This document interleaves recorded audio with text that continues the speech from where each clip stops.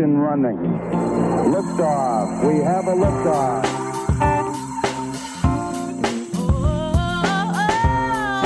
A wise man once said, "You don't choose the podcast chooses you." So consider yourself one of the chosen ones. Join us as we discuss books, masonry, esotericism, mysticism, lore, and more. It's one small step for man, one giant leap for mankind.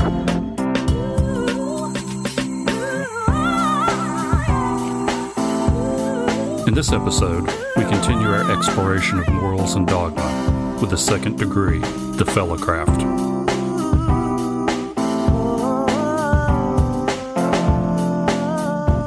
The night is dark, and the path is long. So join us, won't you, as we walk the way of the hermit.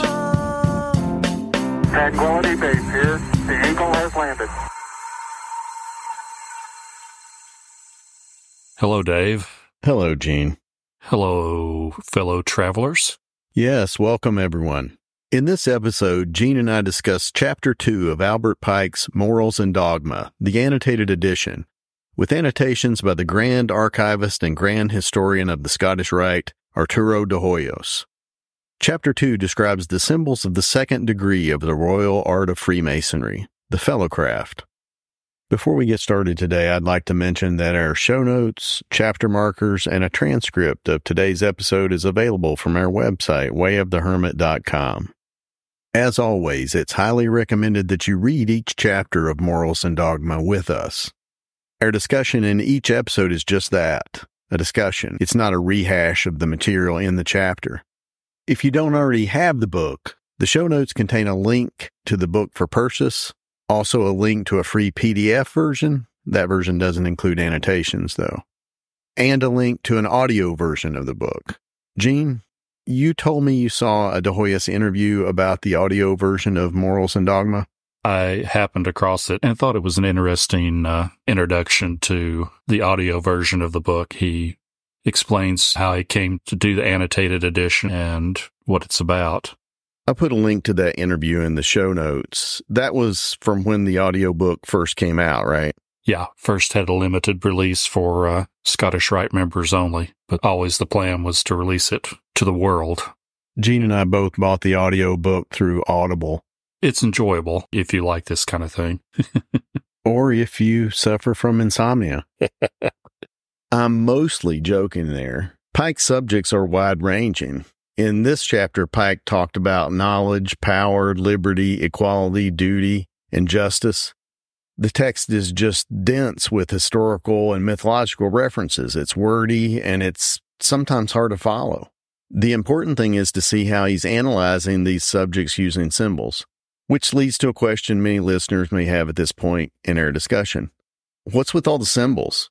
That's how the chapter on the Fellowcraft degree starts out, is the nature of symbolism. So why teach with symbols as opposed to teaching with words?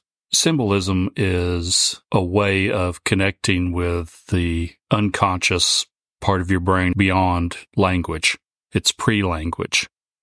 The amount you draw out of the symbol is based something on how much you know and what's in your mind. So it is basically a symbiotic, which I guess that's where that etymology of that word comes from. It pulls those two things together. Pike says that it teaches, like the ancient mystery show, it puts out a problem. It doesn't put out a solution for you. It puts out a problem for you to wrestle with, for you to solve. Right. It makes me think about Zen koans. So that's really the main reason for the use of symbols, is just not to give you an answer, but to pose a question that you're supposed to solve yourself. Yeah. The first footnote really caught me. Let me read it here for you. Okay. Although Freemasonry does not teach the doctrines of the ancient mysteries, it employs their dramatic and symbiotic method of instruction. It is thus an imperfect image. Yeah, that's cool. Pike describes the ancient mystery teachings there as symbiotic. And there's also the mirror image theme that we talked about in our last episode. That really kind of caught me and stirred up the whole metaphor of the temple being a mirror image of Solomon's temple. It's a reflection. It's an imperfect image. which I believe is how we actually see everything. We see things through the filters of our mind, so we all see in imperfect images. And Masonic labor is intended to clear up that image. Yeah, between the rough and the finished ashlar lies the truth. I've been thinking quite a bit about our discussion last time of the rough and smooth ashlars, especially in relation to the esoteric practice of creating black and white diaries. Why don't you explain what that is, Dave? This isn't a Masonic practice, as far as I'm aware, but some esoteric groups ask initiates to create a black diary with a true list of the things they've done wrong in life and a white diary with all of the good things. Just the process of doing that sets up something in your head. If you contemplate the rough and smooth ashlars, I think you get the same effect. It's a very Masonic way of looking at things. You've got your 2 points of extreme, and somewhere you have to find the middle in between, which is the work. The Masonic labor, which you get your just rewards for in this degree, right? You get paid. Earn your wages. I've been supplementing my reading of Morals and Dogma with a book by Jamie Paul Lamb called Approaching the Middle Chamber, The 7 Liberal Arts in Freemasonry and the Western Esoteric Tradition, and also 2 books by W. Kirk McNulty. One is Freemasonry, A Journey Through Ritual and Symbol, and the other is The Way of the Craftsman, A Search for the Spiritual Essence of Craft Masonry. I've linked to these 3 books in the show notes. In our last episode, we discussed the Kabbalistic concept of Zimzong and the mirror imaging of the lodge to Solomon's Temple. Here's a quote from page 25 of The Way of the Craftsman that I felt pulled together both of those concepts. God wished to behold God. To this end, the boundlessness which is God withdrew from a dimensionless dot to create a void within which something might exist. That something was to be the relative universe, which is the mirror within which God would behold himself. Yeah, that's right out of the Sefer Yetzirah. Let me read one other thing since I've got the book up here. Go ahead. This is on page 58 when he's talking about consciousness and the officers of the lodge. It says, as the lodge and its accoutrements represent the structure of the psyche, so the 7 officers which serve within the lodge represent 7 stages of psychological consciousness possible to the incarnate human being. And that's basically the stance that he takes throughout here, is that the lodge represents your psyche. So basically it's your operating system, it's your machine code. That's what the lodge is supposed to represent on an esoteric level. We touched on this last time when we talked about the tracing board as a representation of the psyche of the entered apprentice. That tracing board contained an altar in the center of the lodge with a ladder extending out of it into heaven. On the altar was the symbol of the dotted circle with vertical lines on either side. If you just zoom in on that symbol, you get the tracing board of the fellowcraft. The 2 lines bounding the circle become the 2 pillars outside the lodge, and the metaphysical ladder of the first degree is morphed into a winding staircase of 15 steps divided into 3, 5, and 7 steps, which lead to a second story called the middle chamber. So, Gene, what's the first thing that strikes you about this tracing board? Strangely enough, walking through the pillars, and it's not mentioned, but in my mind it's implied that you are the 3rd pillar. It's a Kabbalistic concept of the 2 pillars on the left and the right, and the middle pillar being yourself. In The Way of the Craftsman, McNulty says that the path of the middle pillar is represented on the fellowcraft tracing board by the winding staircase. It allows you to ascend to the middle chamber, which represents a higher state of consciousness. To me, the pictures of the 2nd degree tracing board, the stair seems to have the illusion of going to infinity, although there is a place that it's leading to. But it's one of those illusions of, yes, you're going to the next place, but it seems like a long and winding journey, if you will.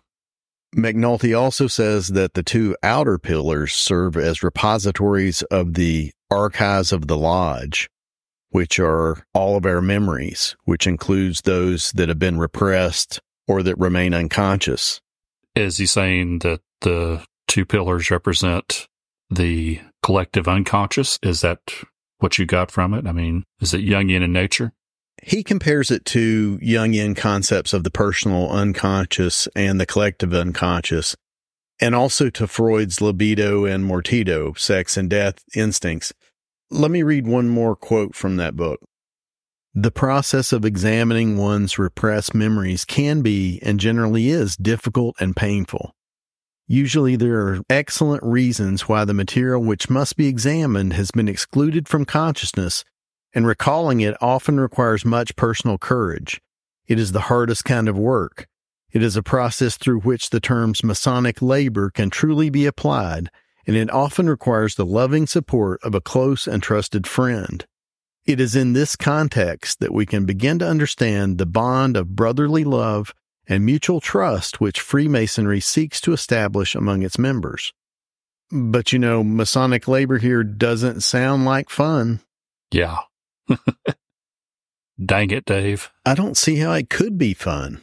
It's difficult. That's the one thing that the overall reading of this chapter throws it back up in my face of what am I doing to make these ideals work in my life. It puts my feet to the fire of using the mirror to look in it and go, okay, what are you doing to advance yourself and advance humankind?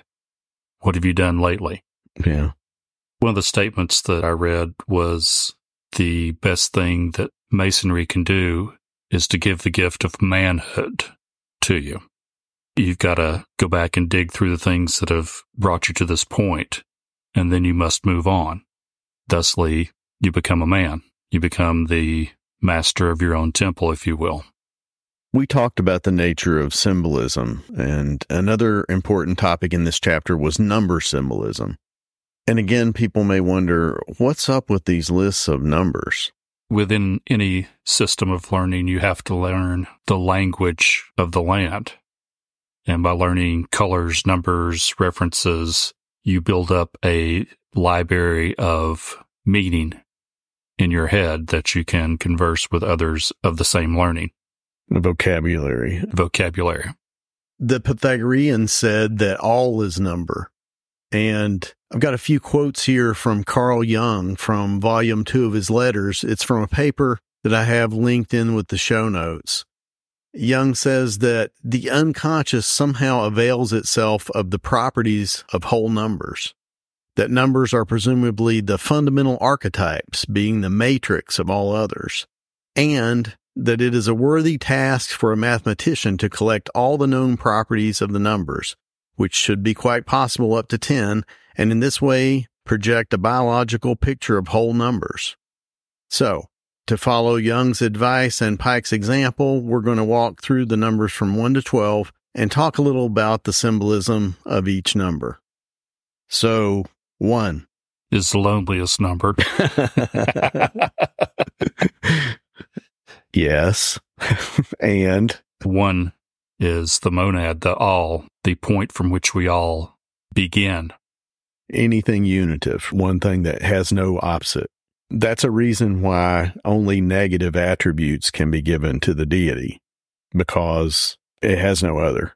Correct. If God is omniscient, omnipotent, there is no thing which is not God. Right. That would be the truth of real monism. Yeah. That quote in Isaiah, that they may know from the rising of the sun to its setting that there is none besides me. I am the Lord, and there is no other. I form the light and create darkness. I make peace and create calamity. I, the Lord, do all these things. That is a statement of monism, right? There is no Dana, only Zool. There you go. That's the equivalent. What about 2? It goes back to what I was talking about of dialectic. You are not me. It's I and thou. Mm-hmm. To quote Buber. That's the first realization of your separateness, your own division from the one. That would be the beginning of the creation of your consciousness. Yes. And any kind of duality, yin and yang, positive, negative, 2 poles of a magnet. When you've got 2. Laverne, Shirley. Lenny and Squiggy. Joni and Chachi. We should stop now. Yeah, please. Three. What about three? 3 is the beginning of coming back together and realizing that the two can be one. Yeah, I would think father, mother, and son or daughter, or the combination of those two into something new. Father, Son, Holy Ghost. 3 terms, like the 3 columns or the 3 officers. In the first chapter, Pike uses Mercury to symbolize the mediating force between the sun and the moon, but basically it's any mediating force. 3 symbolizes the mediating force between 2 apparent opposites. The point of balance, it's the point of stability between the poles. Yeah. What about 4? What do you think of 4? 4 is the beginning of the cube. It's the square. Stability. Stability, yeah, because if you think of 4 points, you can split those points and you have 2 triangles, so it's almost the doubling of the stability of a triangle. Also, the 4 seasons, the 4 elements, the 4 gospels seems to represent a completion of sorts. What about 5? A pentagram.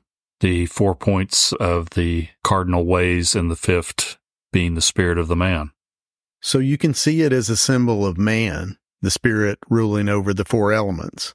The pentagram is also sometimes called the Star of David. It was the symbol of the Pythagorean brotherhood, and its geometry embodies the golden mean, so it also symbolizes the perfection of nature.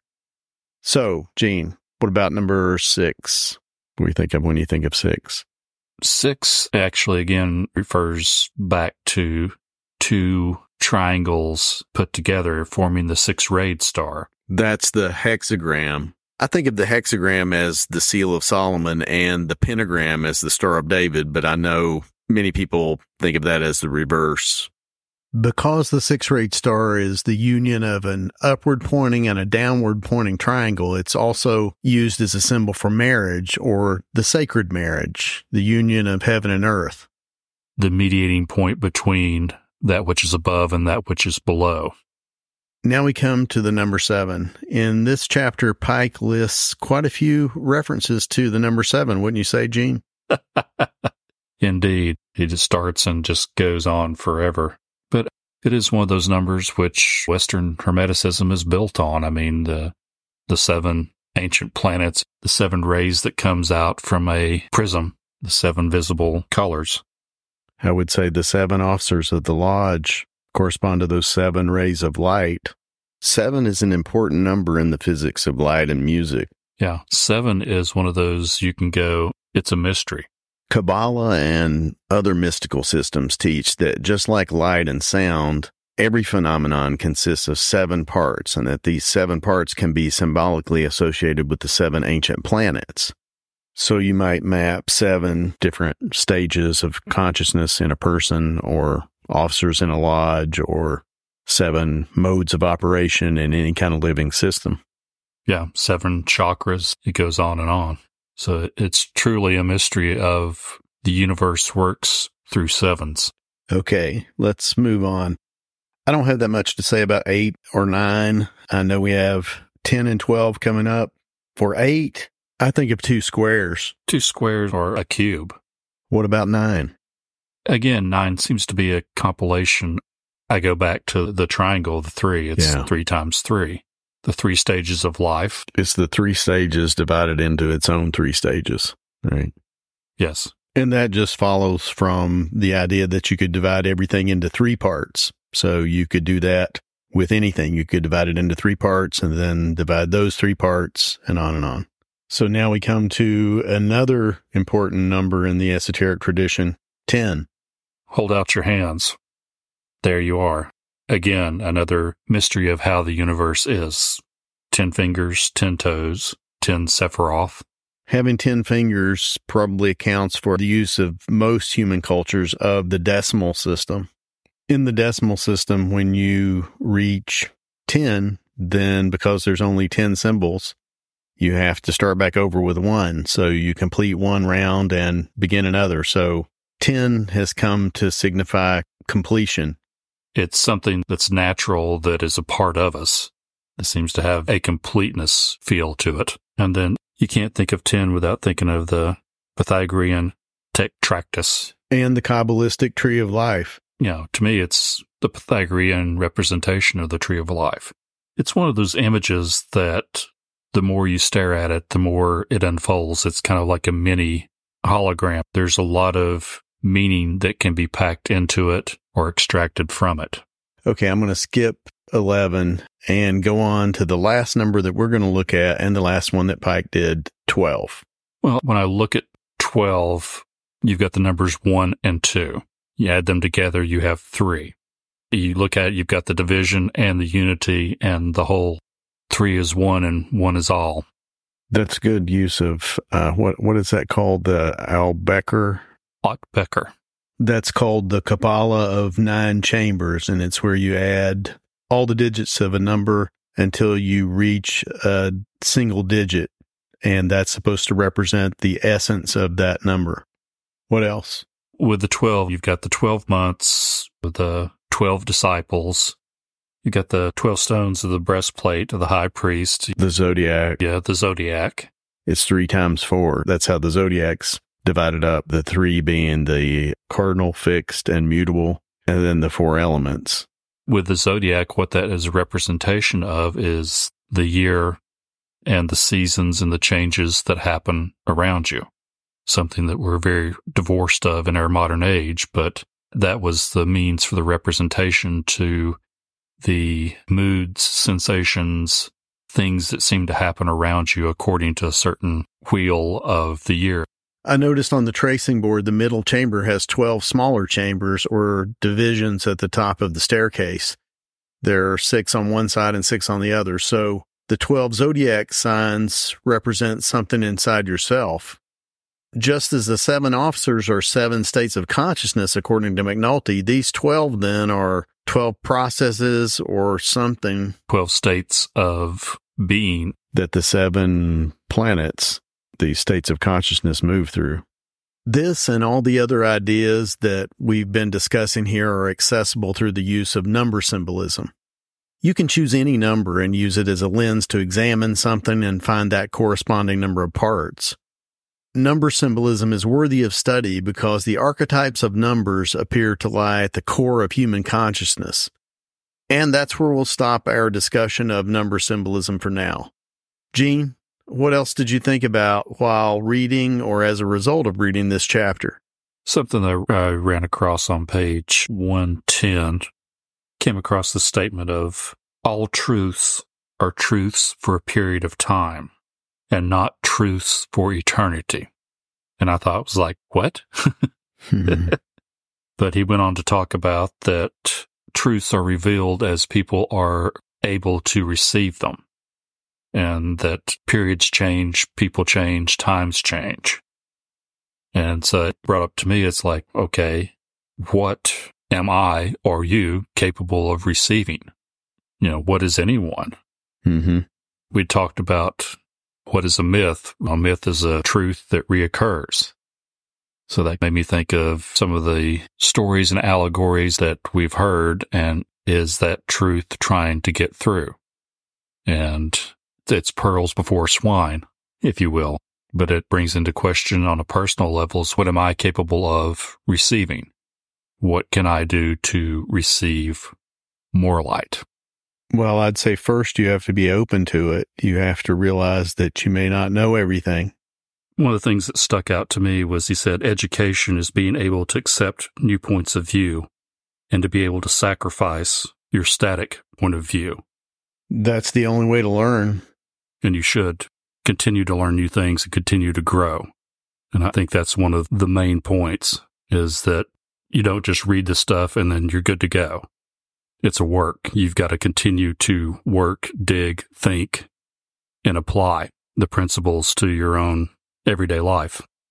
That's the only way they have any real worth. Another point that kind of popped up to me was our actions, however minor, live after us. And in his own way, he came up with what we now call the butterfly effect. You never know what little thing that you do can cause a cascade of things to follow after it. So in other words, you have to be mindful and practice living well at all times, even when no one's watching. You must practice yoga of your mind. Which I think that's ultimately what Masonry is. It's showing you a model of your mind, or of the place where you can exert your free will. In your mind, you can be free. And a lot of the things that he talks about, tyranny, people externalize those things. I mean, the real tyranny is inside of us. He's talking both external and internal, but I think that's something that is often lost. It's hard to pick up that heavy mirror and hold it in front of you and go, oh, there's the tyrant. The other point that stuck out to me was sovereignty over self is liberty. Internal kung fu. In some ways, I feel like we've gone off the rails with this podcast as far as veering away from just what was in the chapter of Morals and Dogma. It's hard to hold to just reading the chapter on Pike because it makes me want to reference other things. It makes me want to pull out my Manly P. Hall books and take different perspectives on it.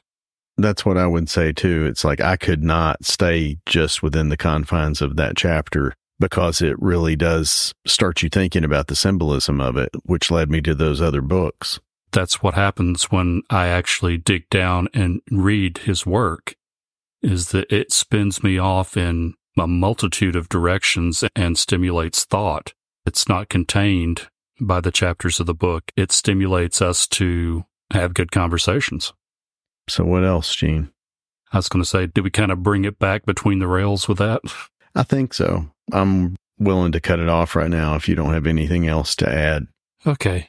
I really enjoyed the chapter. I did too. I actually wound up reading it 3 or 4 times, going back and catching different points and stimulating different ideas. Okay. Well, I guess that's it. In our next episode, we'll look at the 3rd degree of Master Mason. So, I'm David. And I'm Gene. Join us next time as we continue our exploration of Morals and Dogma, the annotated edition, as we walk the way of the hermit.